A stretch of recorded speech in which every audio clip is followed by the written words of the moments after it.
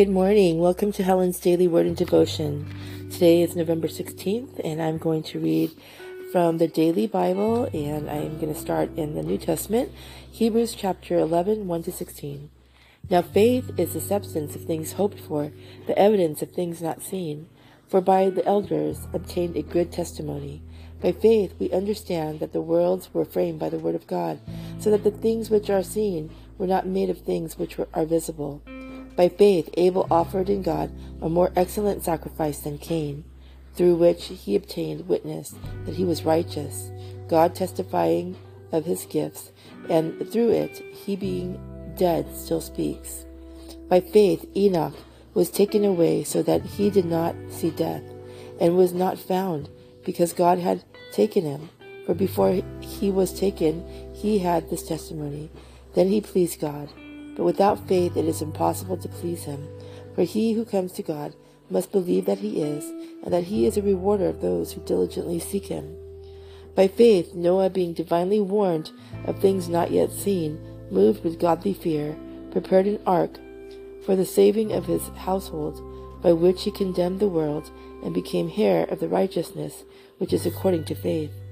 By faith Abraham obeyed when he was called to go out to the place which he would receive an inheritance, and he went out not knowing where he was going. By faith he dwelt in the land of promise, as in a foreign country, dwelling in tents with Isaac and Jacob, the heir with him of the same promise. For he waited for the city which his foundation, whose builder and maker is God. By faith Sarah herself also received strength to conceive seed, and she bore a child when she was past her age, because she judged him faithful who had promised. Therefore, from one man, and him as good as dead, were born as many as the stars of the sky, to multitude innumerable as the sand which is by the seashore. These all died in faith, not having received the promise, but having seen them afar off, were assured of them, embraced them, and confessed that they were strangers and pilgrims on the earth. For those who say such things declare plainly that they seek a homeland. And truly, if they had called to mind the country from which they had come out, they would have had opportunity to return. But now they desire a better. This is a heavenly country. Therefore God is not ashamed to be called their God, and he has prepared a city for them.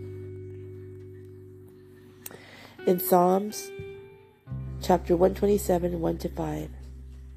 Unless the Lord builds the house, they labor in vain who build it. Unless the Lord guards the city, the watchman says, awake in vain. It is vain for you to rise up early, to stay up late, to eat the bread of sorrow, for so he gives his beloved sleep.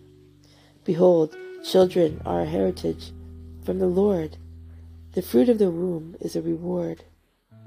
Like arrows in the hand of a warrior, so are the children of one's youth. Happy is the one who has his quiver full of them. They shall not be ashamed, but shall speak with their enemies in the gate.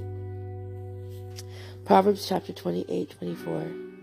Whoever robs his father or his mother, and says, it is no transgression, the same is a companion to a destroyer.